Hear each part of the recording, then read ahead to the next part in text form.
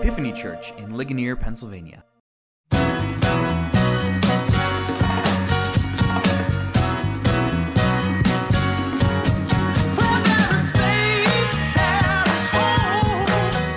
Welcome to Epiphany's podcast, a ministry of Epiphany Anglican Fellowship in Ligonier, Pennsylvania.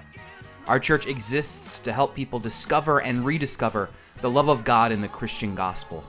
For more information about our church, you can visit epiphanyligonier.org.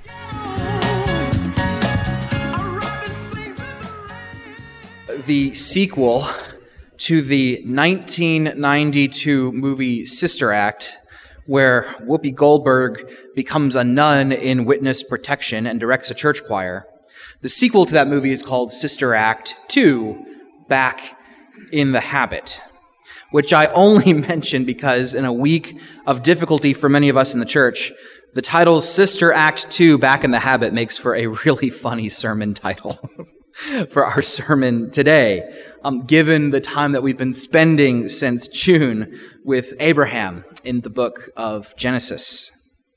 And it's funny, but it's a bit of dark humor, isn't it? Because in our reading today, we see Abraham reverting to an old habit that he had relied on decades ago to placate a regional king while he sojourned in their kingdom. You see, Abraham lived a nomad's life, if you hadn't figured it out yet. And what Abraham had were these massive herds and flocks of livestock. And what he would do is he would take this massive herd of livestock to wherever the pastures were verdant enough for them to eat. So he might take them to this one field, this one region where there had been some rain and the grass was long, and he'd let them eat there for a spell. Then he'd pack up all his tents, he'd pack up all his people and move them somewhere else. And so he had this life where he kept moving from place to place. And in our story today, Abraham's nomadic travels take him to the city-state of Gerar.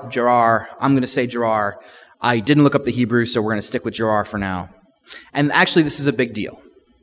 Because for the second time in the book of Genesis, Abraham is entering the territory of a king who does not fear God and presumably likes to take women, all the women, for himself. And so in a reflection of what Abraham did back in Genesis 12 when he sojourned in the nation of Egypt, Abraham enters the region of Gerar with fear. Will this ungodly king want this wife of mine for himself? Will this ungodly king go so far as to kill me to take my wife? Will this ungodly king become so jealous because I have this massive flock, this massive estate, and all these servants, that he will then take my wife and then kill me and then marry my wife so he can have all of my things?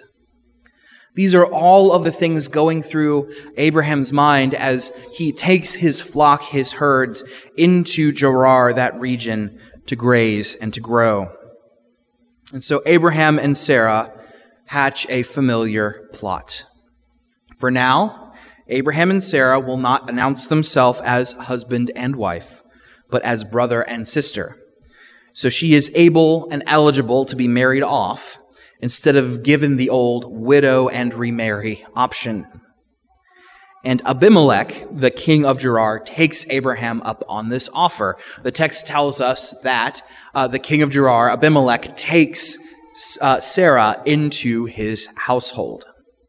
And even though this story mirrors a number of beats from the last time Abraham and Sarah pull off this stunt, there are a number of important differences. There are at least three that I'm going to highlight today that make this story different and unique. And then after I explain those differences, we're going to drill down and get more to the heart of the text. But first, I want to tell you that one difference between this story and the story we read in Genesis 12 is that there's no bride price. There's no dowry. The text tells us here that Abimelech comes in and by force he takes Sarah into his household. There is no negotiation about how much he should pay as a dowry. That does not happen. And you'll remember in Egypt, that is a part of the story that we highlighted We said, look, Abraham is wheeling and dealing for a dowry here. He is at least given a number of servants and camels and livestock in exchange for his sister. But this does not happen with Abimelech. Abimelech here is not a good guy. Don't let his future protests of innocence fool you. He is the kind of king who likes to collect women in his harem.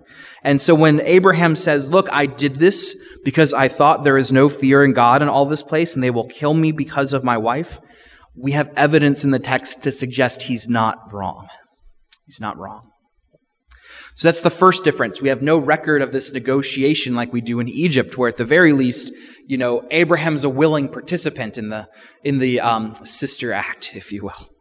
But the second difference is that unlike Egypt, God's promise is on the line in a new and unique way.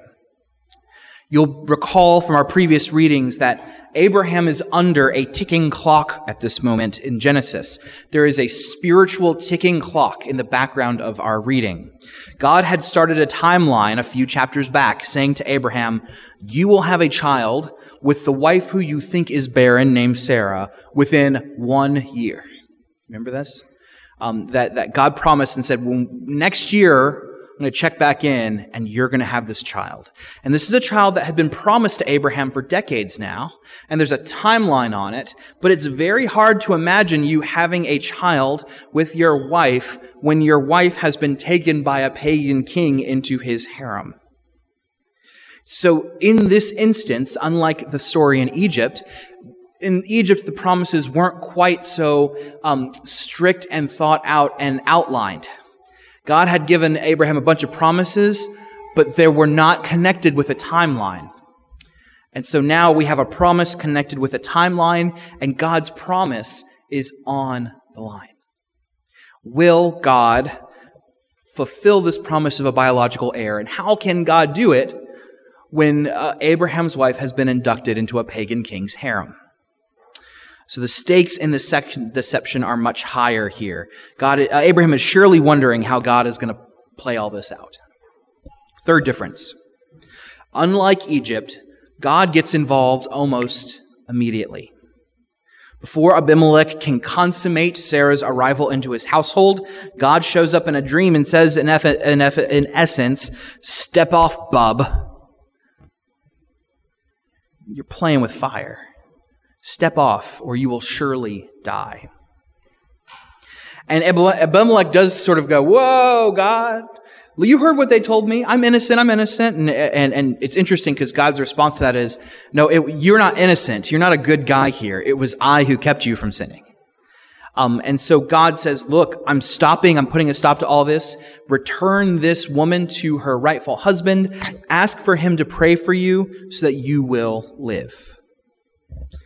And so when this king acts with so much impunity towards people traveling in his kingdom, again, it's not really a wonder why men lie about their wives as sisters. Abraham is right. He probably would have been killed if he had spoken the truth about the marriage, but God steps in upon the threat of death and sets everything right. And that's what happens in our reading today. Before this plan that Abraham and Sarah hatch can come into fruition, God steps in, puts the kibosh on everything, sets everything back, and, well, things seem to end well enough. Which is to say, there are a number of important differences between Abraham and Sarah's Egypt ploy, where Abraham tried to pass off his wife as a sister and marry her off, and the Gerar ploy. Even though they start off the same, there are some serious differences. And even though Abimelech is a pretty awful guy, and even though God steps in, and even though Sarah is returned along with an apology of sorts, even with the dowry that should have been paid, an apology dowry of sorts, the marriage covenant between Sarah and Abraham is once again broken. We're at a place where once again Abraham gives us this, spiritual whiplash. On the one hand, when God arrives on his doorstep in the persona of 3 weary travelers, Abraham knows exactly what to do. He rolls out the red carpet and gives them a feast like a king. But this sojourner, Abraham, when he goes into a region with his flocks and his herds and his servants, and he recognizes that the king of that region is not a good guy, he does not know what to do. And so out of fear for his life, out of fear of these godless heathens, Abraham once again violates the monogamy of his marriage covenant. And what I want to point out today in this reading is this link between 2 spiritual realities. And I hope in making this link, it gives you some insight into your own life. Because I think there is a link between fear and what some Christian leaders have called besetting sins. Now, what do I mean by besetting sins? It's a fancy church word. Let me break it down. A besetting sin is when you've got this sort of thing going on in your life, and it's like playing whack-a-mole. Things keep popping up, and you can't seem to find any sort of progress or pattern in dealing with it. A bad habit, an addiction, a default mode of responding to the world. If you've got one of those, and it's bad, and it's repetitive, and it's not God's will for your life, I imagine somewhere in your spirit, somewhere in your life, there is fear that is driving it. I'll give you an example. I have a friend who had a very loving father growing up. Well, I did have that, but that's not the sermon illustration. The sermon illustration is this. I had a friend who had a very angry father growing up. His father was fickle and jealous and violent. And my friend learned that whenever conflict was happening in his family, his default response, he knew what would work, was he would just go up and hide in his bedroom. And if he was quiet and stayed out of the way, his father would never hit him, right? And it worked throughout his childhood, and he figured out that was a way he could deal with the anger that was coming from his father. But then he grew up and he got married. And what would happen was, as any marriage is, there is conflict. There is living together. You just are going to have angry moments of conflict. And so whenever these things happened, his default mode kicked in. And he would avoid the conflict with everything he had. He would disengage. He would not engage. He would go quietly up to his room. He would run away. And so over the course of 20 years of growing up, he had this deep-seated fear that anytime conflict was happening, the thing that would be safe, the thing that would deal with your fear was just to run away. And so fear ruled my friend's life, and it manifested itself in very deep and painful marital discord. So fear was related to my friend's habit of running away from conflict. And I have another friend from my childhood whose single mother was mentally ill. And this mother was unstable. And one day, my friend would step off the school bus, and his mother would say, "You're the best son any mother could ask for. I'm so happy you're mine. I'm so proud of you." But then another day, he would step off on the bus, and she would berate him without evidence for using drugs, because she had seen it on TV that kids were using drugs. And she would reach out and she would grab his face and open his eyelids and stare into his pupils to see if his pupils were dilated. And that was her evidence of whether or not this young man was using drugs. And sometimes she would even punish him because she had the evidence looking into his eyes he was using drugs, when this youth group squeaky clean gentleman of a teenager was actually just doing fine. And so it's a little surprise you might find that my dear friend is now divorced and a recovering alcoholic, living in a group home and struggling to find sobriety. My friend had learned that the world is not steady and stable, that he should be afraid of every form of love that comes his way, because in an instant, anybody who truly loves him will become a voice of punishment and condemnation. Fear ruled my friend's life, and it manifested itself in addiction. One more. I have another friend. I have a lot of friends. Not all of them have troubles, but it just so happened to be that today some stories came forward in my prayers. And I have another friend who grew up in a loving home, but it was one that was built on affirmation. She learned when she was very young that if she did the right things for adults, adults would give praise for it. And so this friend of mine strove to work hard and earn the praise of adults. But that work got really hard. And so she began to supplement that hard work with caffeine and sugar and binge eating. And she began to gain serious weight. And into her adulthood, her health began to decline because of her weight. And she found that diet and exercise just weren't in the cards because they were distractions. That if she took time to do diet and exercise, it was less time she could put into her job. It was less time she could put into caring for her family. These were the things that fueled the late night work that she was doing and that would keep her going. And so the result is a person who overeats because she is afraid of disappointing her family. She's afraid of disappointing her boss and of disappointing her own career ambitions. Fear ruled my friend's life, and it manifested itself in gluttony. Fear is perhaps the most powerful motivator a human being can experience outside of love. When people are afraid, they do all sorts of awful things. I used to be a big Star Wars fan. I'm not anymore, but I used to be.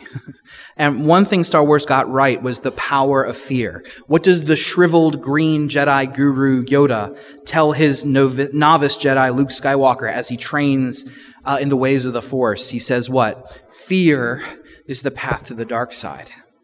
Fear leads to anger. Anger leads to hate. Hate leads to suffering. And as much as I'm not a huge Star Wars guy anymore, that's one thing that Christianity and Star Wars can agree on. The power of fear is deep, and it is overwhelming, and it leads to suffering. And such is the crux of our reading today in Genesis. Abraham returns to his ungodly habit of temporarily dissolving his marriage because he is afraid. He is afraid that Abimelech, the king of Gerar, will kill him. He is afraid for his life. He is afraid for his livelihood. And as we've outlined before, looking at Abraham and Sarah's relationship, I do not think that Sarah is an unwilling participant in this matter. In all likeliness, she too is also afraid of what will happen to her family if she does not play the sister act.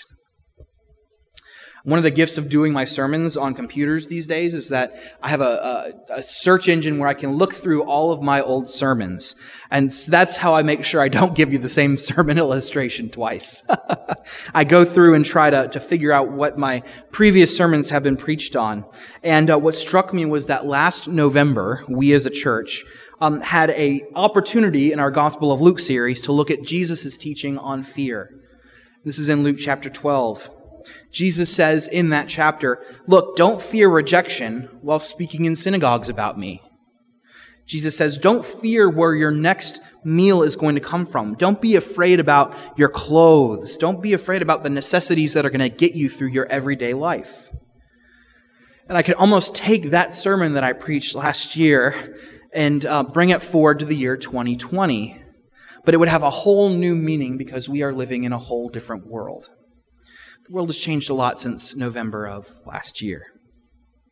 It's been 10 months since I focused on fear in the pulpit, but the same is true, right? Even if you have, here's a recipe for fear that gets to the heart of the matter of today, right?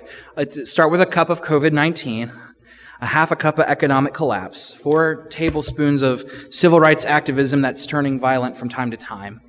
Add in a third of a cup of divisive presidential election, a pinch of baking soda, of we're in the Moriah Chapel no more and we're in a new space meeting together. And all of a sudden, we've got a recipe for fear. Because things have changed and they're not the way they used to be before. And fear is in the air and it's bringing out the worst in us and the people around us.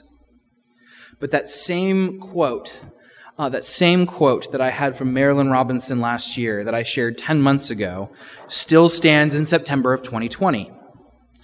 She said, "No one seems to have an unkind word about fear these days, as unchristian as it surely is."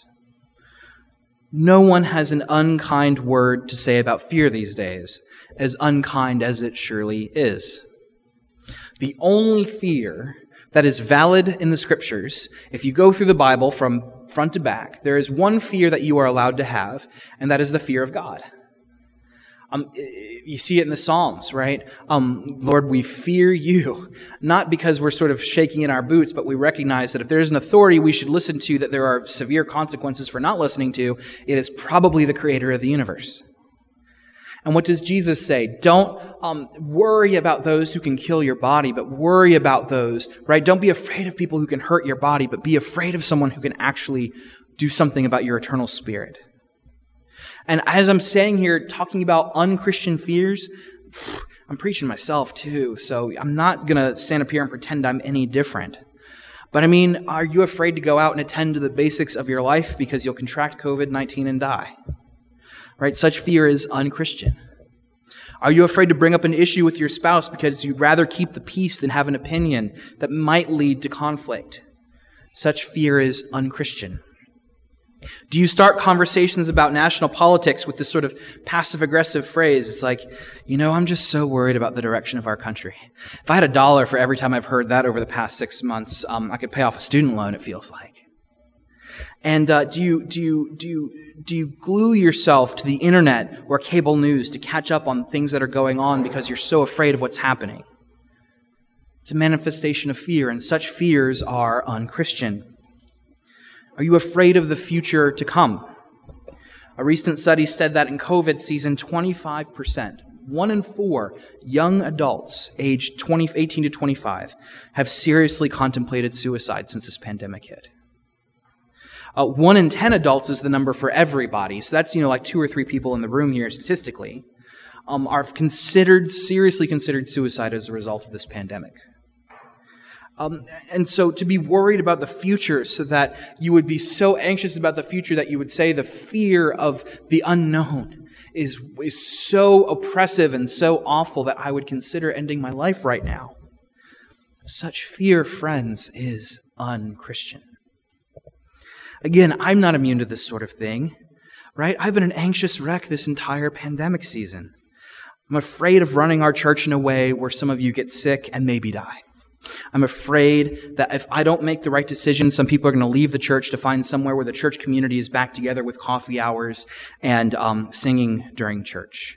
I'm afraid that I'm failing to provide good pastoral care during a difficult season. I'm afraid our church is going to suffer from the political turmoil happening outside its walls. And every single one of these fears that I have about our community together is as unchristian as every other fear that you are dealing with.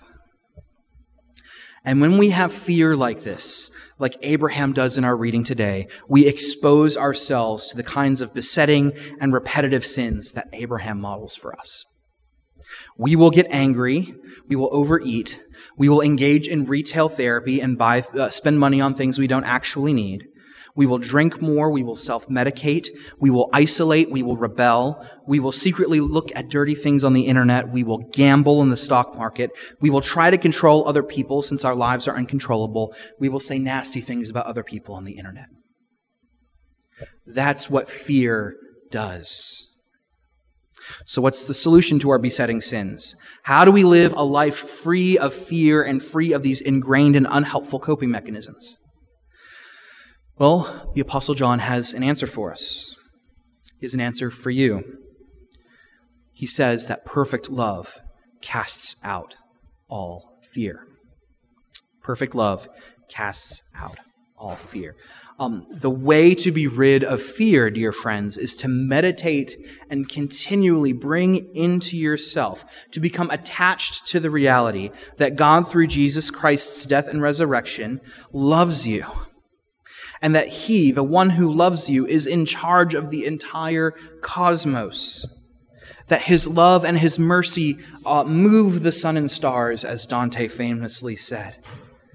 That if Jesus died and rose again, we have, and that's the thing, that's what we gather every Sunday to talk about.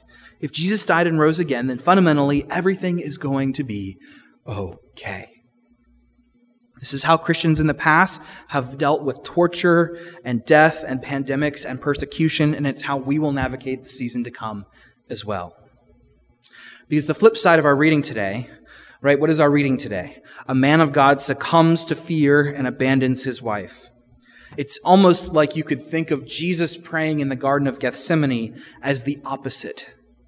The flip side of our reading is Jesus praying in the garden in Gethsemane. He saw the cross to come. He saw the torture and the death and the humiliation, and it was weighing on him so heavily. The text tells us that he sweat his own blood out of his skin.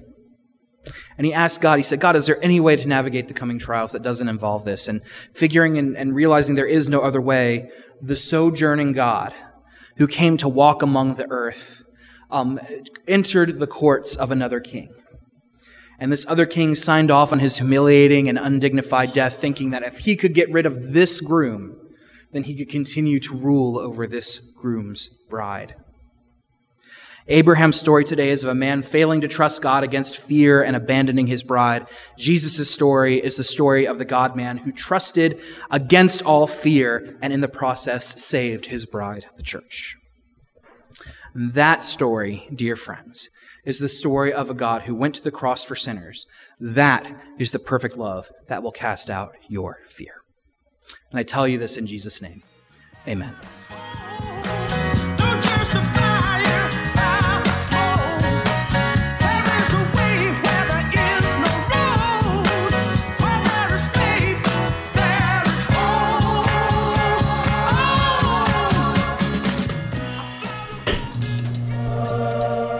Epiphany Church in Ligonier, Pennsylvania.